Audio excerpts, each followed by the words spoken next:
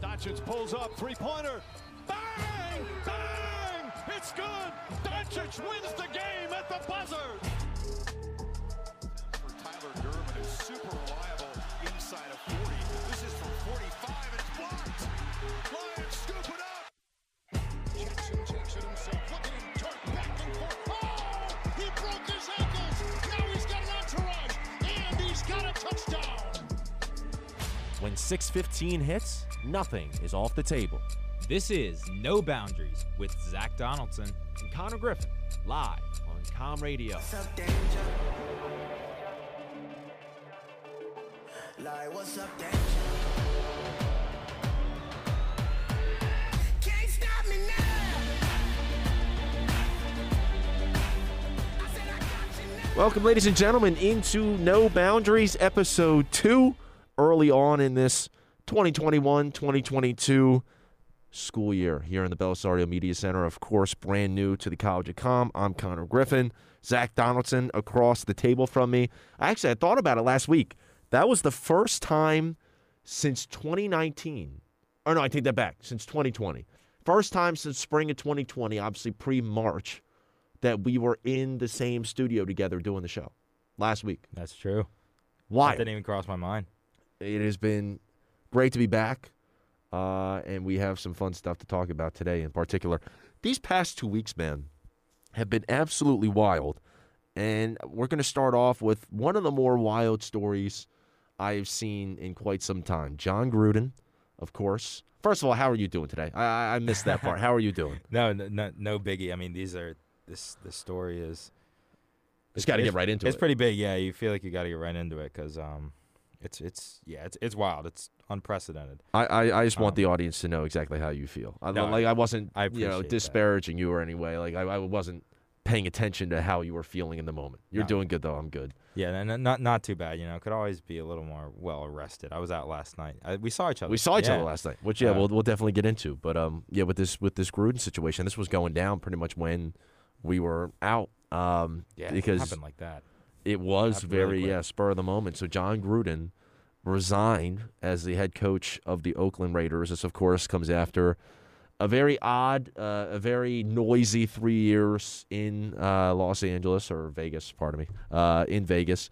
Because you look at the overall timeline, obviously he first gets there, and they trade away Khalil Mack. They trade away Amari Cooper.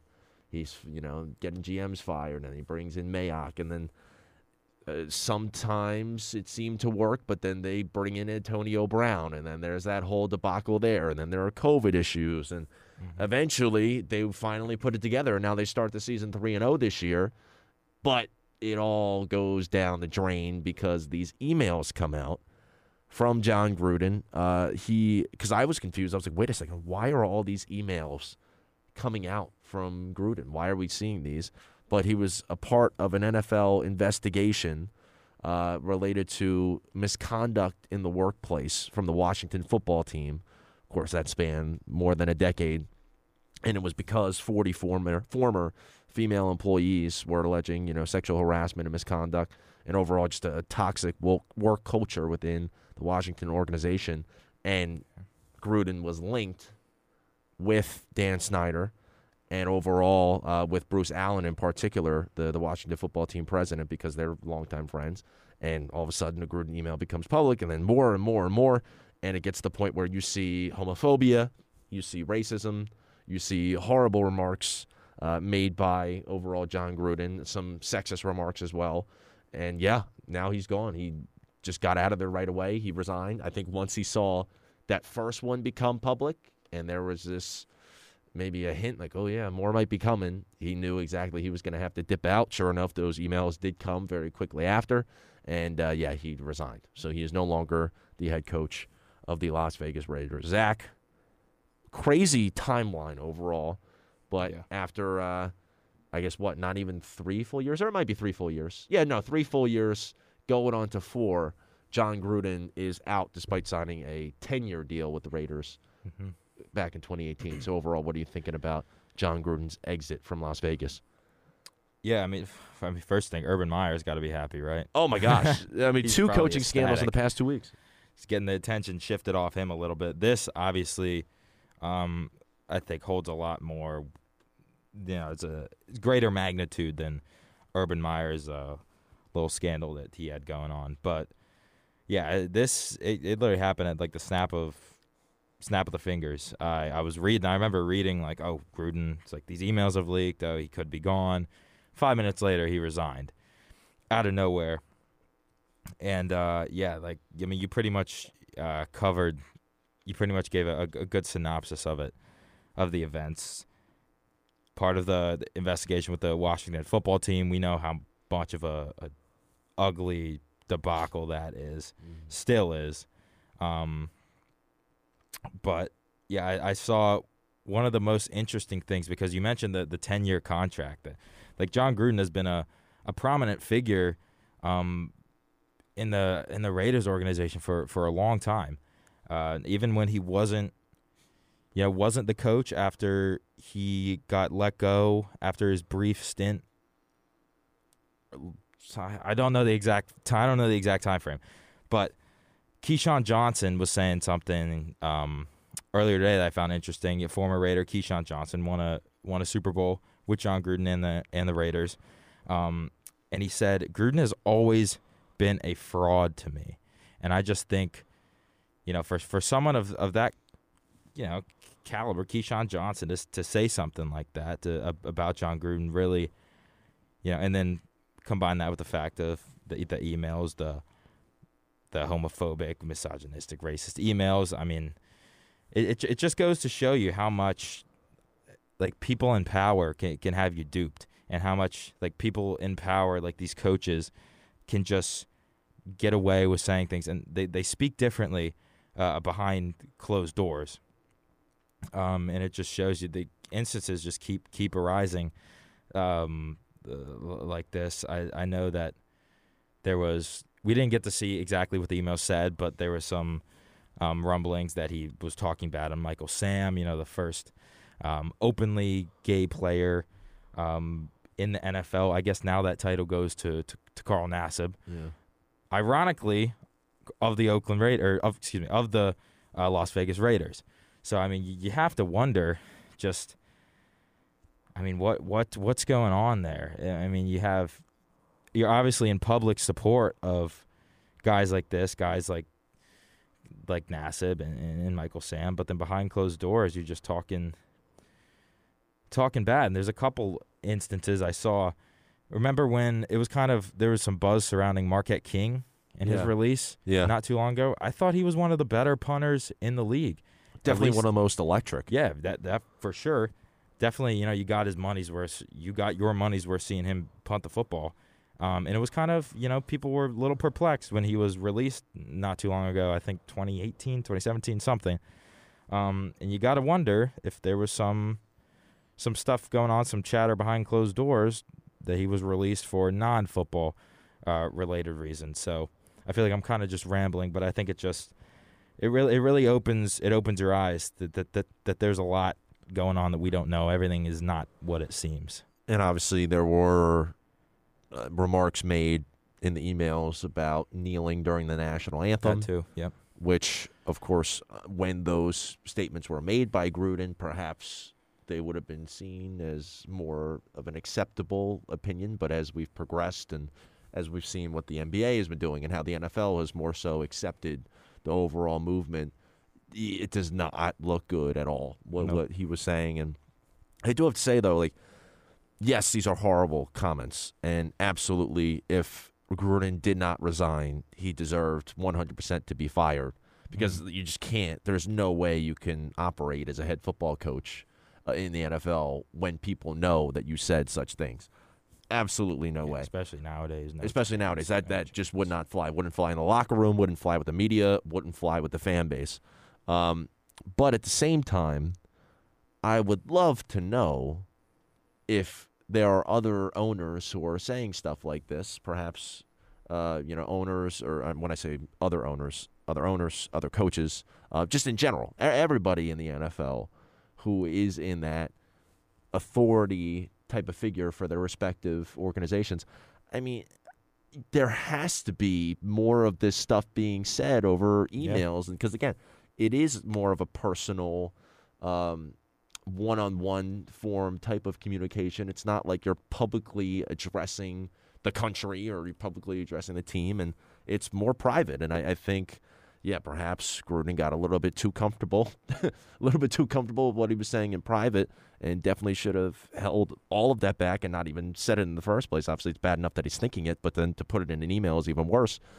But at the same time, it is still a private form of communication, and I feel like there are a lot of other coaches and owners who had to have said just as bad stuff or worse throughout the years, and they're still in their positions. So if Gruden is going to be held accountable through this investigation, I think you got to hold other people accountable. So I don't want to say I feel bad for Gruden in this regard, but you do think, like, come on, you got to at least check into other people's emails. There's no investigation going on with other people, and that's why Gruden obviously got canned right here, because he was linked with an ongoing investigation.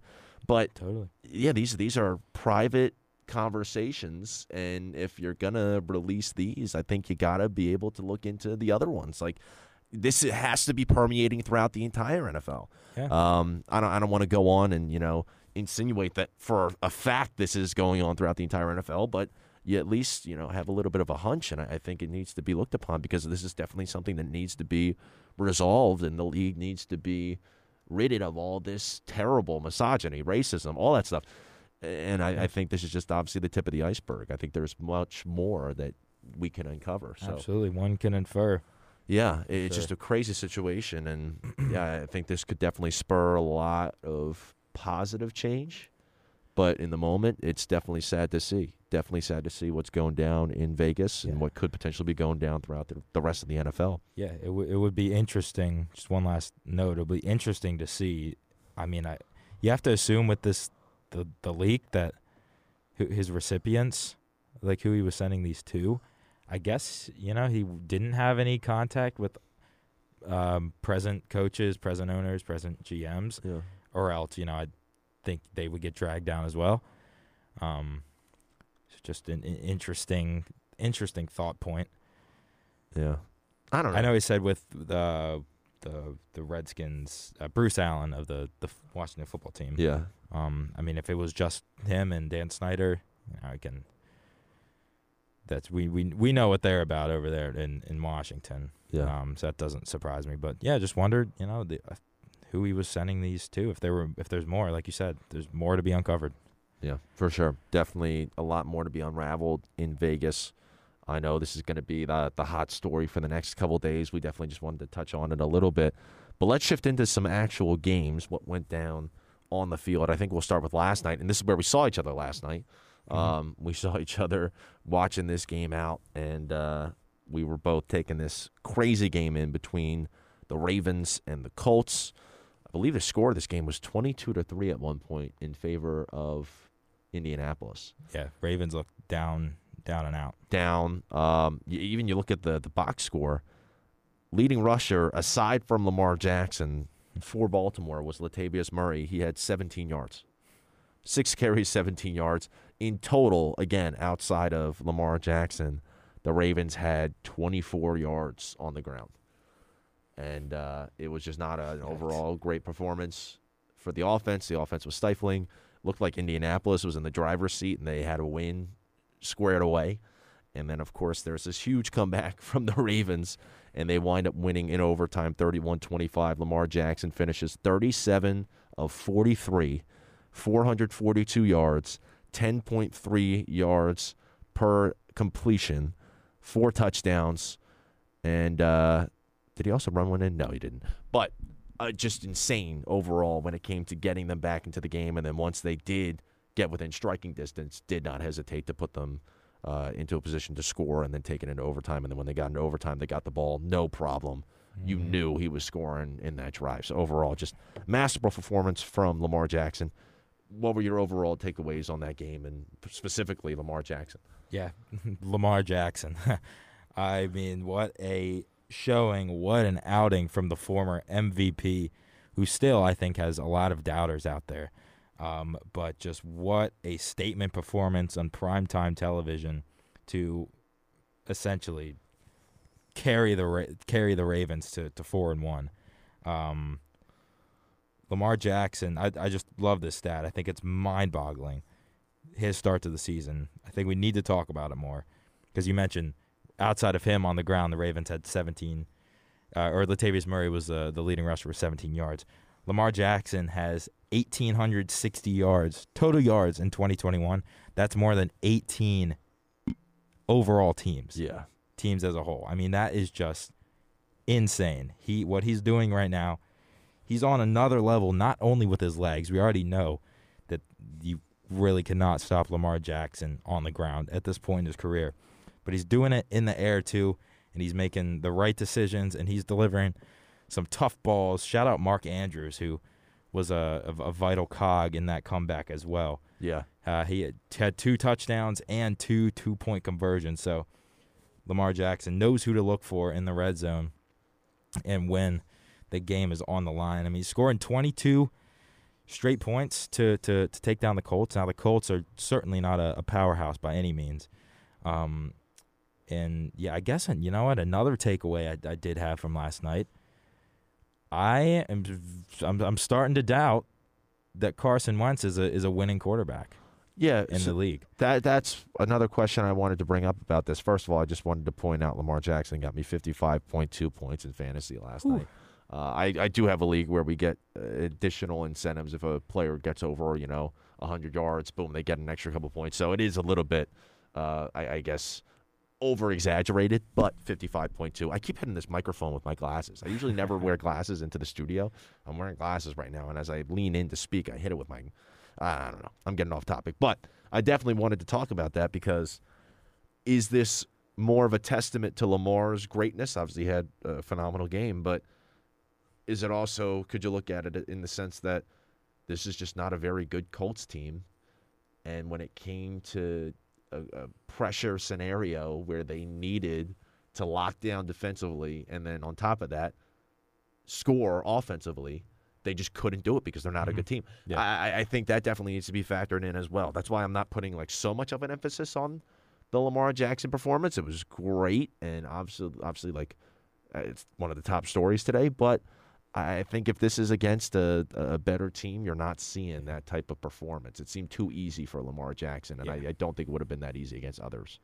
Yeah, no, I agree. This Colts team, they have some players, but so far they don't look like a winning football team this year. It doesn't look like they're going to be in the conversation, which is good for the Eagles. But I mean, hey, Wentz did put up 402 passing yards, 128.5 passer rating, and almost 12 yards per attempt, which are all career highs. So it's not like he had a bad game, but he just and 2 touchdowns as well. But those are all the career highs. But it's just I'm starting to think they couldn't get it done. Like you said, they didn't get it. They had a huge lead, and good teams win those games, and good quarterbacks, winning quarterbacks, I should say, have to put their team in a position to close that out. Now the defense didn't do its role either, but we're just I'm starting to see a little bit more more insight into Carson Wentz when he's not an Eagle, and there's not that, I don't want to say bias, but I guess there is a little bias, blocking the lenses to reality. I think so. Colts fall to 1-4 on the season. Baltimore improves to 4-1, and we'll shift over to another crazy game this weekend and another 4-1 team in the Los Angeles Chargers. Chargers beat the Browns 47-42. It's the first time that a team in NFL history lost a regular season or playoff game when scoring 40-plus points with 500 yards and no turnovers. The Browns had 42 points, over 500 yards, no turnovers. They still lost the game. And I think it's a testament to Justin Herbert. Yeah. And how amazing he has been this season. Also, Austin Eckler, great game from him. Mike Williams, best season of his career. He's really stepped it up, and he's no longer just the kind of passive, like, oh, yeah, he's there. Like, you know what I mean? I've always viewed him as like, yeah, okay, he's a wide receiver. But I've never number viewed him 2 as next to Keenan Allen. Yeah. And I've never viewed him as a game changer or anything in that respect. But he's really come alive so far, and I think it's also because of how well Justin Herbert has been playing. I mean, Justin Herbert, 26-43, 398 yards, 4 touchdowns, no picks. Baker didn't have necessarily that bad of a game, but I think he just got outshined by Herbert. Yeah, I'll echo that. Just what the things that Justin Herbert's doing in his second year it's incredible. I mean, he's playing at an MVP level. I know last week I said my favorite was Kyler Murray. I think Justin Herbert is right there. He's got the Chargers, off to a 4-1 start, and they're closing out these close games. That's the biggest thing. Los Angeles has not been able to do that in recent memory.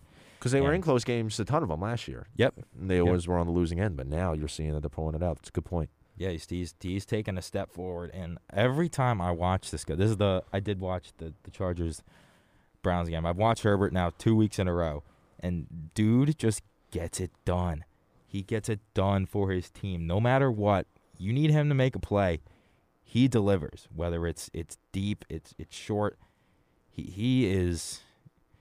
The league is in good hands with Justin Herbert, I think. So he is, where's the stat? There it is. He has the most 300-yard games by any quarterback in their first 2 years in the league. He now has 11 with his 398-yard performance on Sunday. So he is absolutely slinging it. 5 touchdowns. Yeah, that's pretty wild. Definitely have to give a ton of credit to him overall. Definitely have to give a lot of credit to that coaching staff, first-year coach. I mean, he's been doing a pretty solid job, and overall the weapons around him have really been supportive. And now you look at the AFC North with Cleveland, they're tied for second with the Bengals. The Browns' defense isn't a slouch either. No slouch. They've been good this year. It's definitely going to be interesting with them. I mean, obviously, the main story for me is the Chargers and how well they've been doing, and now they're in the driver's seat in the AFC West, even though they're the Raiders who had a really hot start, and Kansas City. I mean, Kansas City's now sitting at 2-3. 2-3. So overall, the Chargers are in the driver's seat, and then Cleveland, who obviously was a very good team last year and still has a lot of dudes. And as you said, their defense is not bad. No. They're now tied for second, and that's a very tight division. So a lot of interesting stuff going on. This was a shootout, like a Big 12 type of game, almost looking like the Red River Showdown on Saturday. And it was just absolutely. a very fun game to watch. Very talented teams, not necessarily Super Bowl favorites, I would say, but talent on both sides. And they showed out and just had a absolute slugfest going back and forth. How many lead changes were there in the fourth quarter? I think it was like 4 lead changes in the final That's a lot. couple minutes or something like that. I can't remember.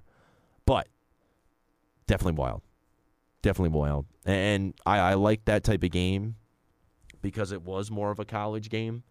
I just think the college game is so much more fun. I don't know about you. I just love college football more than NFL. And that reminded me of a college football game. I thought that was great.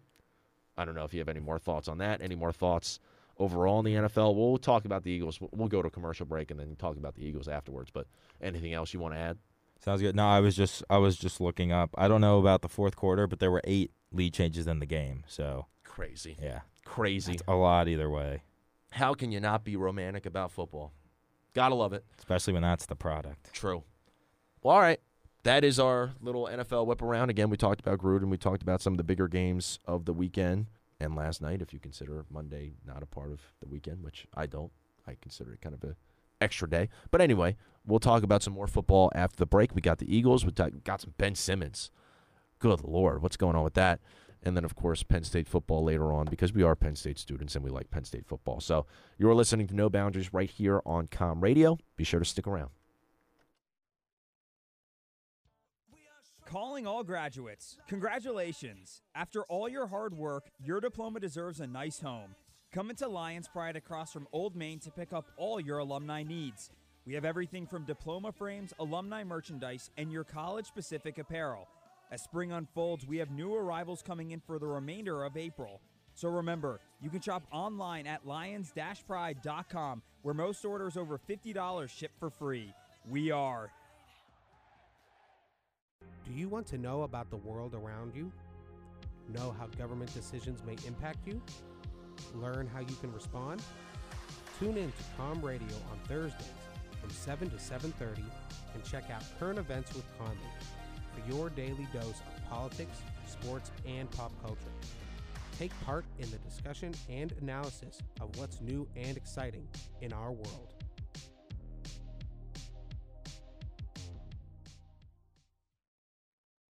Meet the Ducks, meet the Ducks. Step right up and greet the Ducks. Bring your kiddies, bring your wife.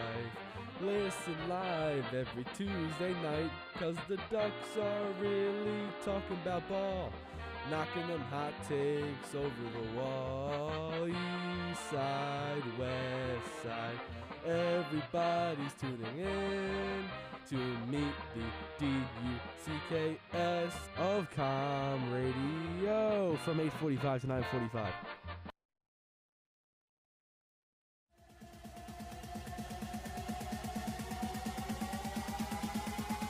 Welcome back into No Boundaries with Zach Donaldson and Connor Griffin, right here on Com Radio.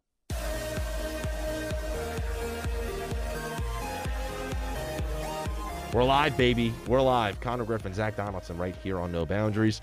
Thank you so much for tuning in. We're going to talk about the Philadelphia Eagles. Very complicated situation this week. They start off the game. They're playing like dog crap.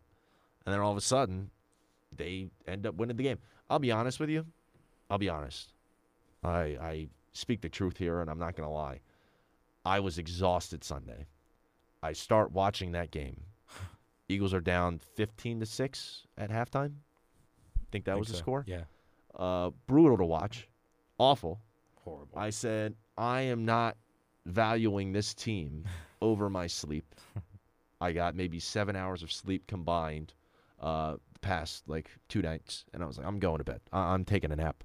I'm not watching this team anymore. I wake up from my nap, and I see a bunch of texts from my friends saying, oh, my God, the Panthers are about to let us win this game.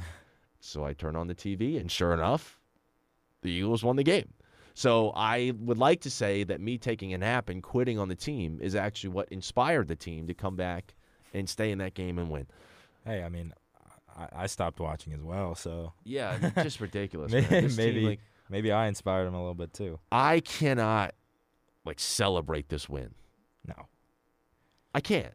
And granted, Carolina has been solid this year, and Sam Darnold has been solid this year, and I think they're going to be a really good team this season. That is the only reason why I would say, okay, yeah, that's a pretty solid win. I don't think it's a good win. There's still so much that is wrong with this team, and Sirianni is a question mark, and Jalen Hurts is not necessarily doing so well. I think he had something like 5 yards per completion. The first half was atrocious. brutal. He was 15 for 20 and had 30 yards or something. And yeah, I mean, he's how many interceptions? One interception. He was throwing a screen every other play. So yeah, he just wasn't that great. And I don't know. There were just a lot of question marks that still persisted after this game, and I just have no confidence in this team, even though it was a win. I can't celebrate it. What are you thinking? I mean, it seems like we're kind of on the same page, but I don't know. Yeah, no, you're not wrong. Hurts was up and down, I think is the best way to put it. It did some good.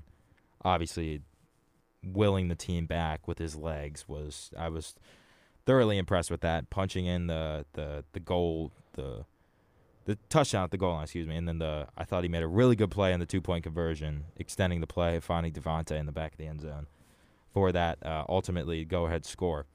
But then you talk about the Ertz, he missed Ertz wide open touchdown, the Dante Jackson interception. Yeah, just there was a lot of there was the good, the bad, and the ugly with Jalen Hurts and with Sirianni too. The first half, let's not even talk about it, just atrocious. I don't know what he's doing, but the thing is, he's a rookie head coach, and I think he's learning because he did not hesitate to call QB sneak when the Eagles were on the one and they needed their leader to make a play, and Hurts did it. So, I'll give him the benefit of the doubt in that sense. But yeah, definitely still a lot of question marks, but that's what I expected this year from this team. And there's a lot of there's a lot of question marks, but there's a lot of stuff to be optimistic about as well, I think. How so? I'm not seeing a whole lot of it. Yeah, well, I mean, I just kind of I think the team, we're taking steps. I mean, hey, a win's a win. It was not See, but that's pretty. the thing. My fear is that they think that we're solid now. Let's Well, no, I you're would not. hope not. I would hope that's not their mentality. But I just think the fact that they gutted it out and were able to, overcome the adversity, kind of twist things around and make adjustments and figure out a way to get it done. And I think that's, I'm not saying, I still think this team is in the exact same position that it wasn't. Instead of 5 games now, they'll win 6. Yeah. But I'm just looking at some of the good. I did like the bomb to Quez a lot. I think we need to play him more. I think we need to play him over Rager, if I'm being honest. Rager is a problem. Yeah. If we want to talk about, that I'm concerned about. Well, I mean, just this stat right here, I think, is enough. Justin Jefferson had 8 catches for 124 yards Sunday. Jalen Rager has 14 catches for 116 yards this season. And, I mean, there was the one play I saw. He was trying to block on the edge or on the outside, and he just got annihilated. And the person who was trying to block, cornerback, got right to it because it was another screen. Let's see.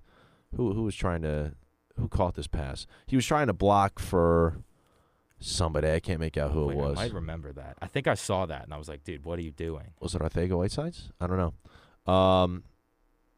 It was definitely an interesting play. I was like, oh, well, he just gave no effort whatsoever on that block.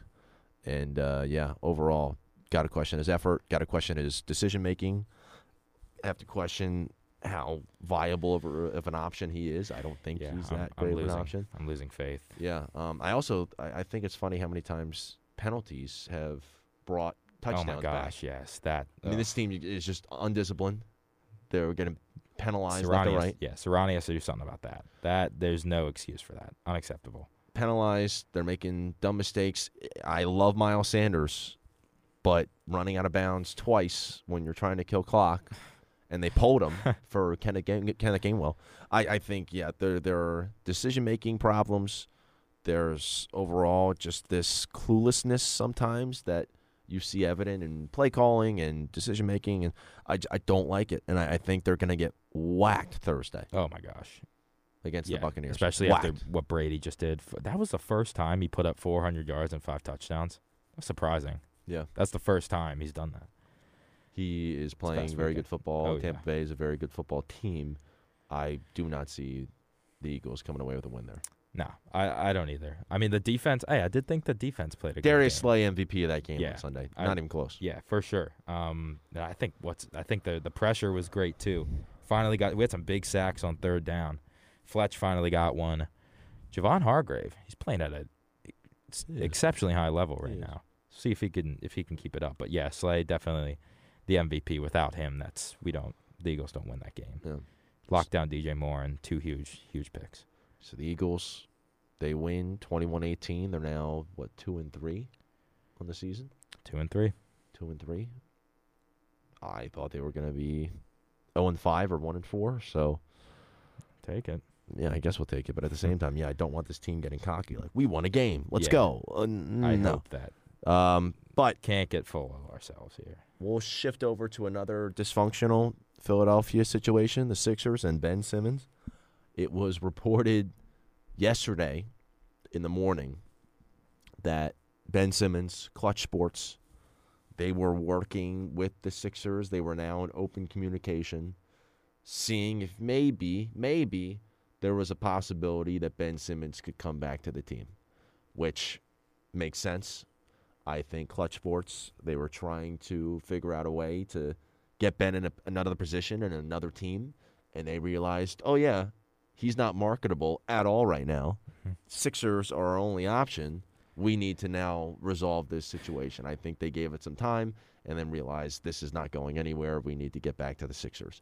So there was that report, and Woj says, oh, yeah, earlier As early as this week, we could see Ben Simmons in Philadelphia. Then, of course, as all this stuff is going on with Monday Night Football and John Gruden, and there was something else going on yesterday. I can't remember. But there was a bunch of stuff that was in the news. All of a sudden, we see Ben Simmons get to Philadelphia while the Sixers are playing their preseason game, as his, co-stars, Joel Embiid, is one of them. He's out there They're out playing there, that game. Ben Simmons arrives in Philadelphia, and he gets a COVID test. And he is now seemingly going to return to the Sixers. So what were your thoughts when you saw all this stuff going down last night? Because it was, again, another situation just completely out of the blue. Yeah, that's gotta objectively be the funniest end to this saga. I mean, with the season like 10 days away, you have to think this is the end.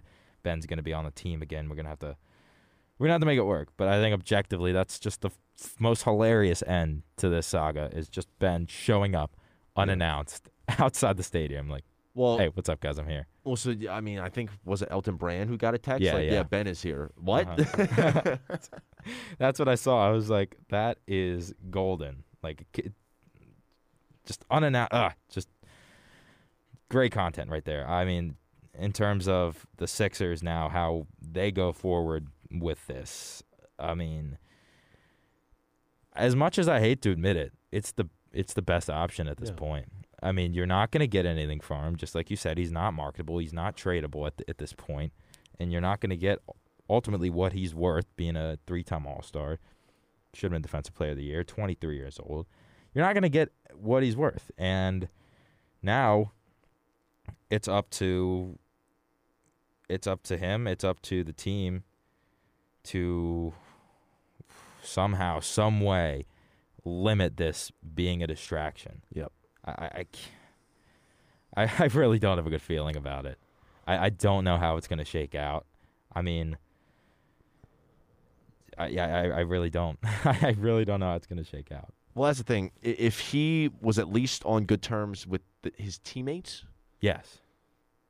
then it Okay. would be a lot more Yes. reasonable. But he's not. Not. Because I think if he were to have open communication with Joel Embiid, and also Yeah. if he didn't throw Joel Embiid under the bus, or if Clutch Sports didn't throw Joel Embiid under the bus, He's- saying that they don't work well together. Yeah, Joe said he hasn't talked to him since the end of the season. Exactly. Like, It's concerning. that's the thing. If you still had open communication with your teammates, but you said to them, listen, guys, I'm not happy here. I don't see a scenario where I can come back to this situation. I'm going to try and look elsewhere so I could be happier. I think if you were to come back now, then they would be much more receptive. More respectable. Yeah. But you ghosted them. They reached out to you wanting to fly to L.A. so they can meet with you. You said no. Now you just come crawling back to them. And then, yeah, if I was in that locker room, I'd be like, screw you. What do you Right. what do you want from us now? Because apparently you didn't want anything from us the past, couple months. So he wants his money. That's what he yeah, he wants his money. That's for sure. He wants his money, and he realizes that if he doesn't play anywhere this season, then he's not going to be able to improve his stock at all. Yeah. Because as of right now, there's no market for him. Nobody wants him. And how is that going to change if he doesn't play basketball this year and he continues to It'll be get worse. more of a diva and more of a softie? It's just not going to work out. So he needs to play some form of basketball, and I do fear that he is going to come into this team. He will get playing time, and he's not going to put in can't the sit same him. effort that normally he would. Which, we're back square one. And that's the thing. If Ben Simmons is playing with the mentality to win games, to go all out on both ends of the floor, to not fear shooting the basketball, which now, of course, it's not the postseason, and you don't have that high of stakes. But after what happened in the playoffs, that's still got to be on his mind, shooting free throws. Every single time he goes to the line, he's going to be thinking about what happened against Atlanta, and he's going to be thinking about, dunking the ball now because, that's all going to be on his mind. So I can't say he's going to be the same Ben Simmons that he was in the regular season last year. But if he were to get back to that point, this team is significantly better with him on the floor. Yeah. Ben and Joel do work. if Ben doesn't want to believe it, okay, but they do work. From an outsider's perspective, from somebody watching the games, from somebody seeing that they got the number 1 seed in the East, they work. They work. Doc Rivers has found a way to suit both of their playing styles and incorporate them into an offense that it was really gelling last year. Again, when Ben Simmons was playing aggressive and when he wasn't so in his head.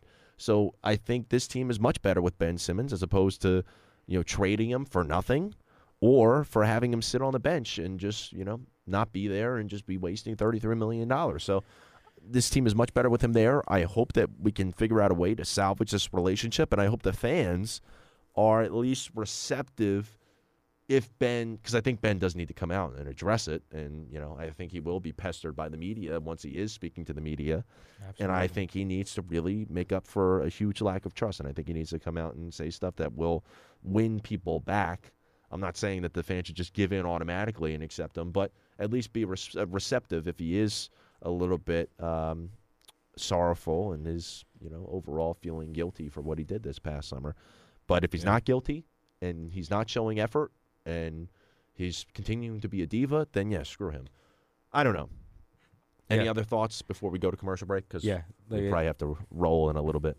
I got you. Yeah, it's just, you pretty much covered all of it. There's really only so many ways this can go. It's really hard to envision how this goes well for anybody involved. I really hope I'm wrong.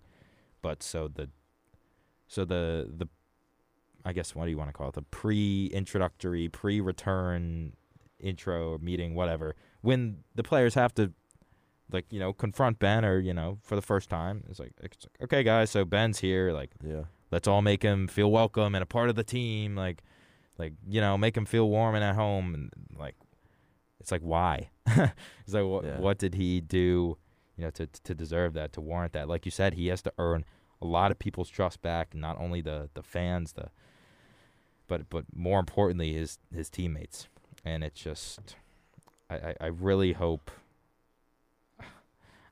something has changed, but I hope he can salvage just something with his tenure with the Sixers. I just hope something good comes out of it.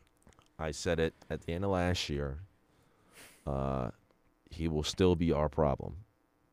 Yeah. And 4 months later, he is. Why is it going to get better, especially after this whole debacle? I can't imagine how things get better. He's not going to just come out and, what if he does? Imagine he just comes out and just starts shooting.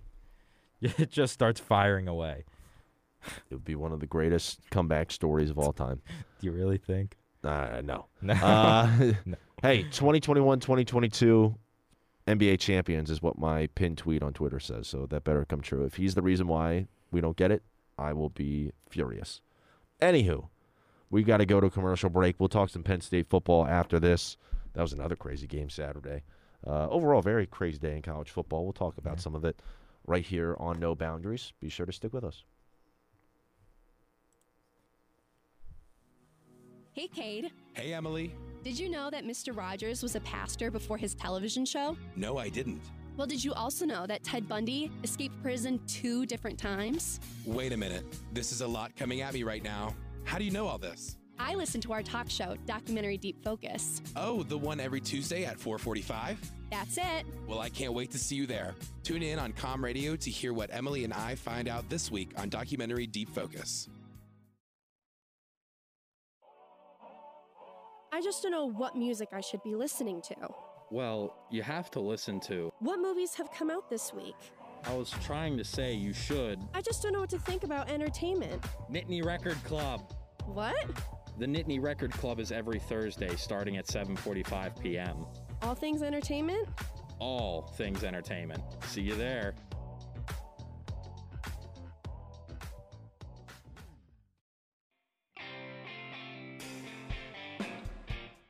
Can the Tampa Bay Lightning win 3 straight Stanley Cups? Can the Philadelphia Flyers bounce back after last season? Or how will the Seattle Kraken do in its inaugural campaign? These are questions that can only be answered on the Sin Bin with Jacob Charis and Jordan Hessian, Tuesdays from 7:30 to 8:30 right here on Com Radio.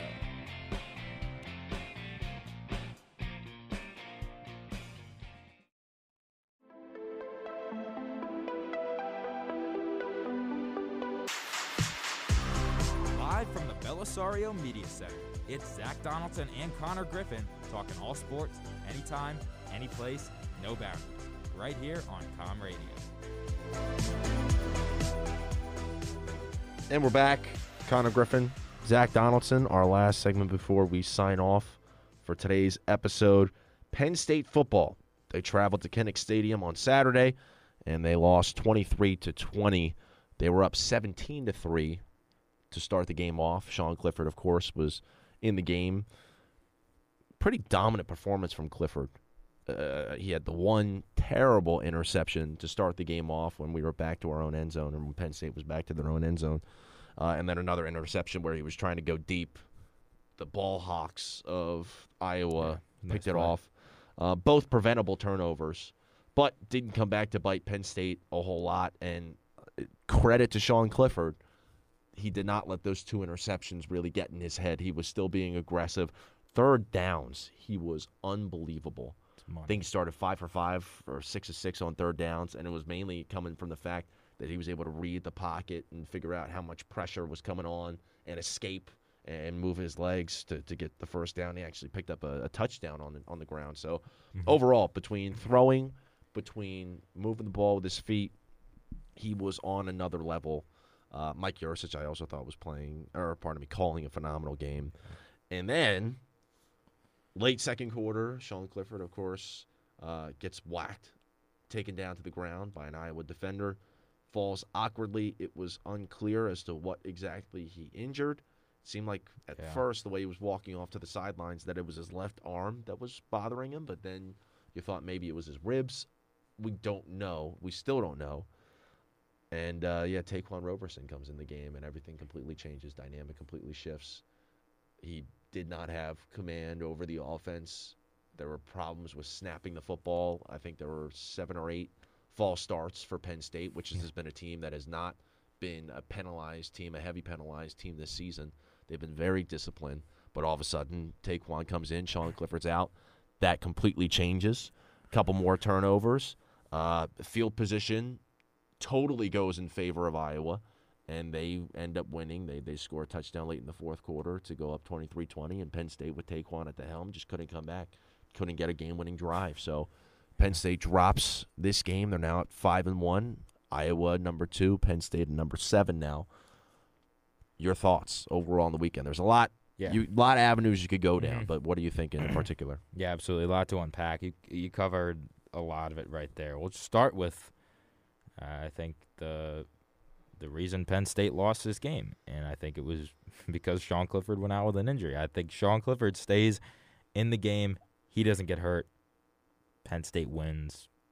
I don't want to say comfortably, but I'd say handily. I'd say at least by a touchdown or 2. Oh, no, more than that. More than that? More than that. You said the 21 maybe? But the complementary football that Penn State was playing in the first half, between the offense clicking on all cylinders, aside from maybe establishing more of a run game, Clifford was having to pass a lot, but still, despite being a little bit more one-dimensional than they had hoped, they were moving the football like crazy. And like I said, Yurcich had great play calling all the way through. Yeah. And then because the offense was playing so well, the defense was really able to be in good situations, and they capitalized on that as well. They were playing hungry, and I thought overall it was great. So I think more than 2 touchdowns. There but anyway, go ahead. Bottom line, I think they would have won either way because, like you said, it allowed the defense to play a lot more loose, a lot more comfortable.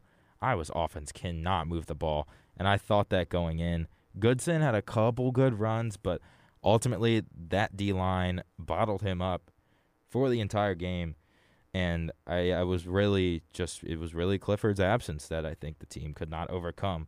And, I mean, Taquan was thrown to the wolves. I mean, in one of the most hostile environments in college football and one of the best defenses in college football. If he would have came out with that and got Penn State the victory, that would have been pretty heroic.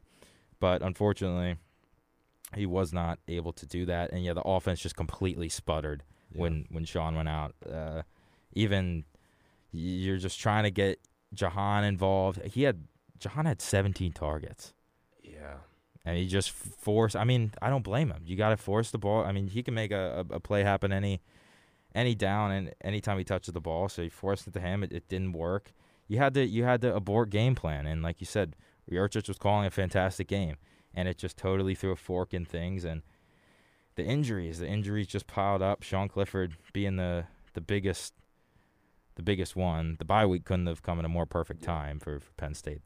That's for sure. But I think we see this team again in the Big Ten championship, and it's going to be a long game for the Hawkeyes. That's the thing, because I mean, I'm totally on the side that 100% Penn State wins this game handily if Sean Clifford stays in it.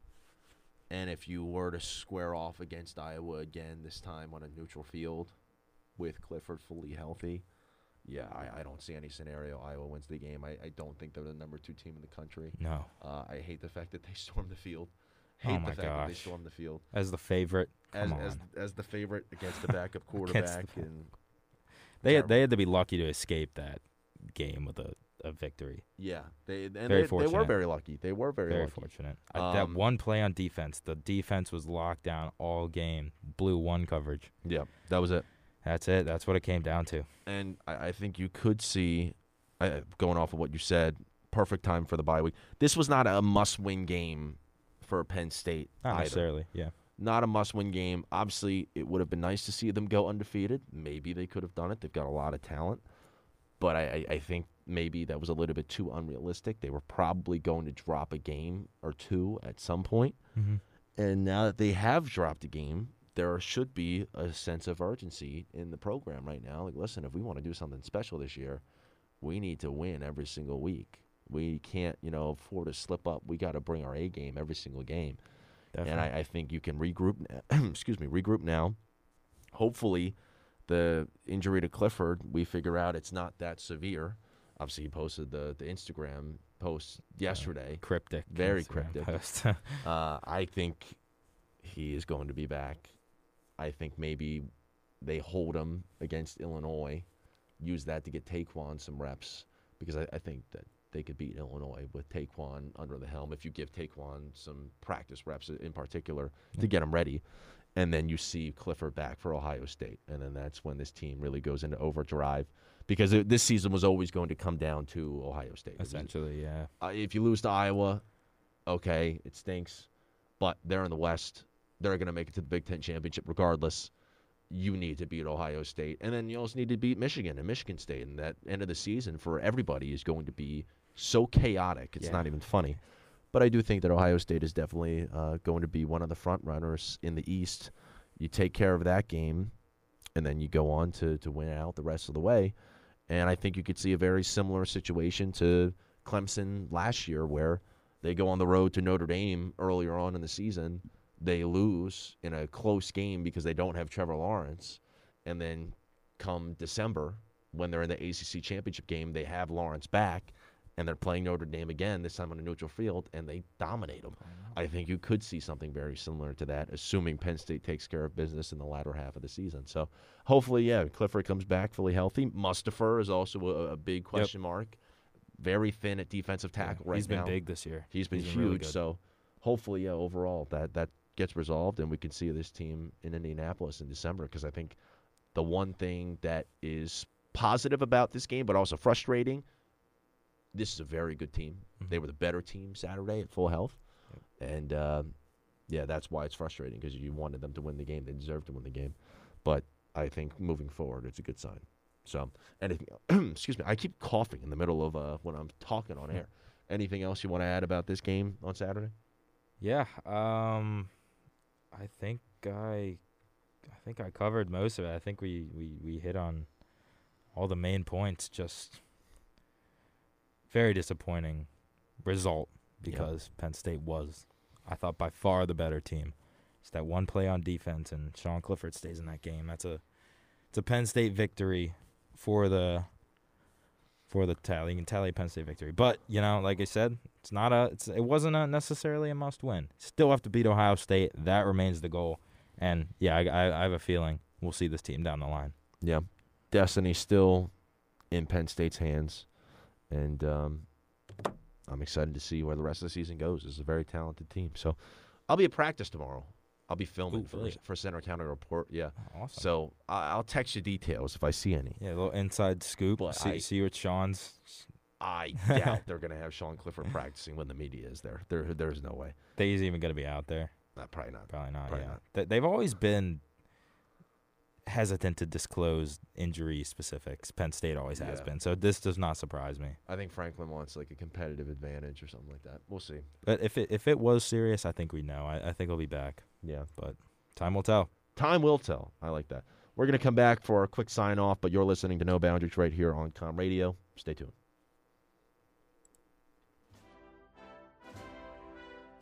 Hello there.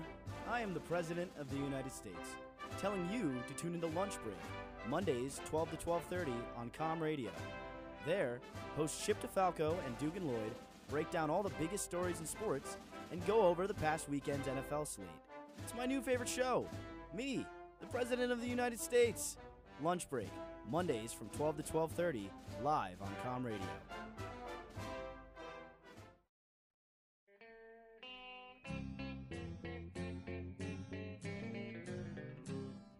Hello out there. We're on the air. It's hockey night tonight. You heard that right. Hockey Night in State College is back on Com Radio's airwaves from 7 to 8 p.m. on Wednesday nights with Chris Hess, Danny Murray, and Nate Pullen. That's 7 to 8 p.m. on Wednesday nights right here on Com Radio.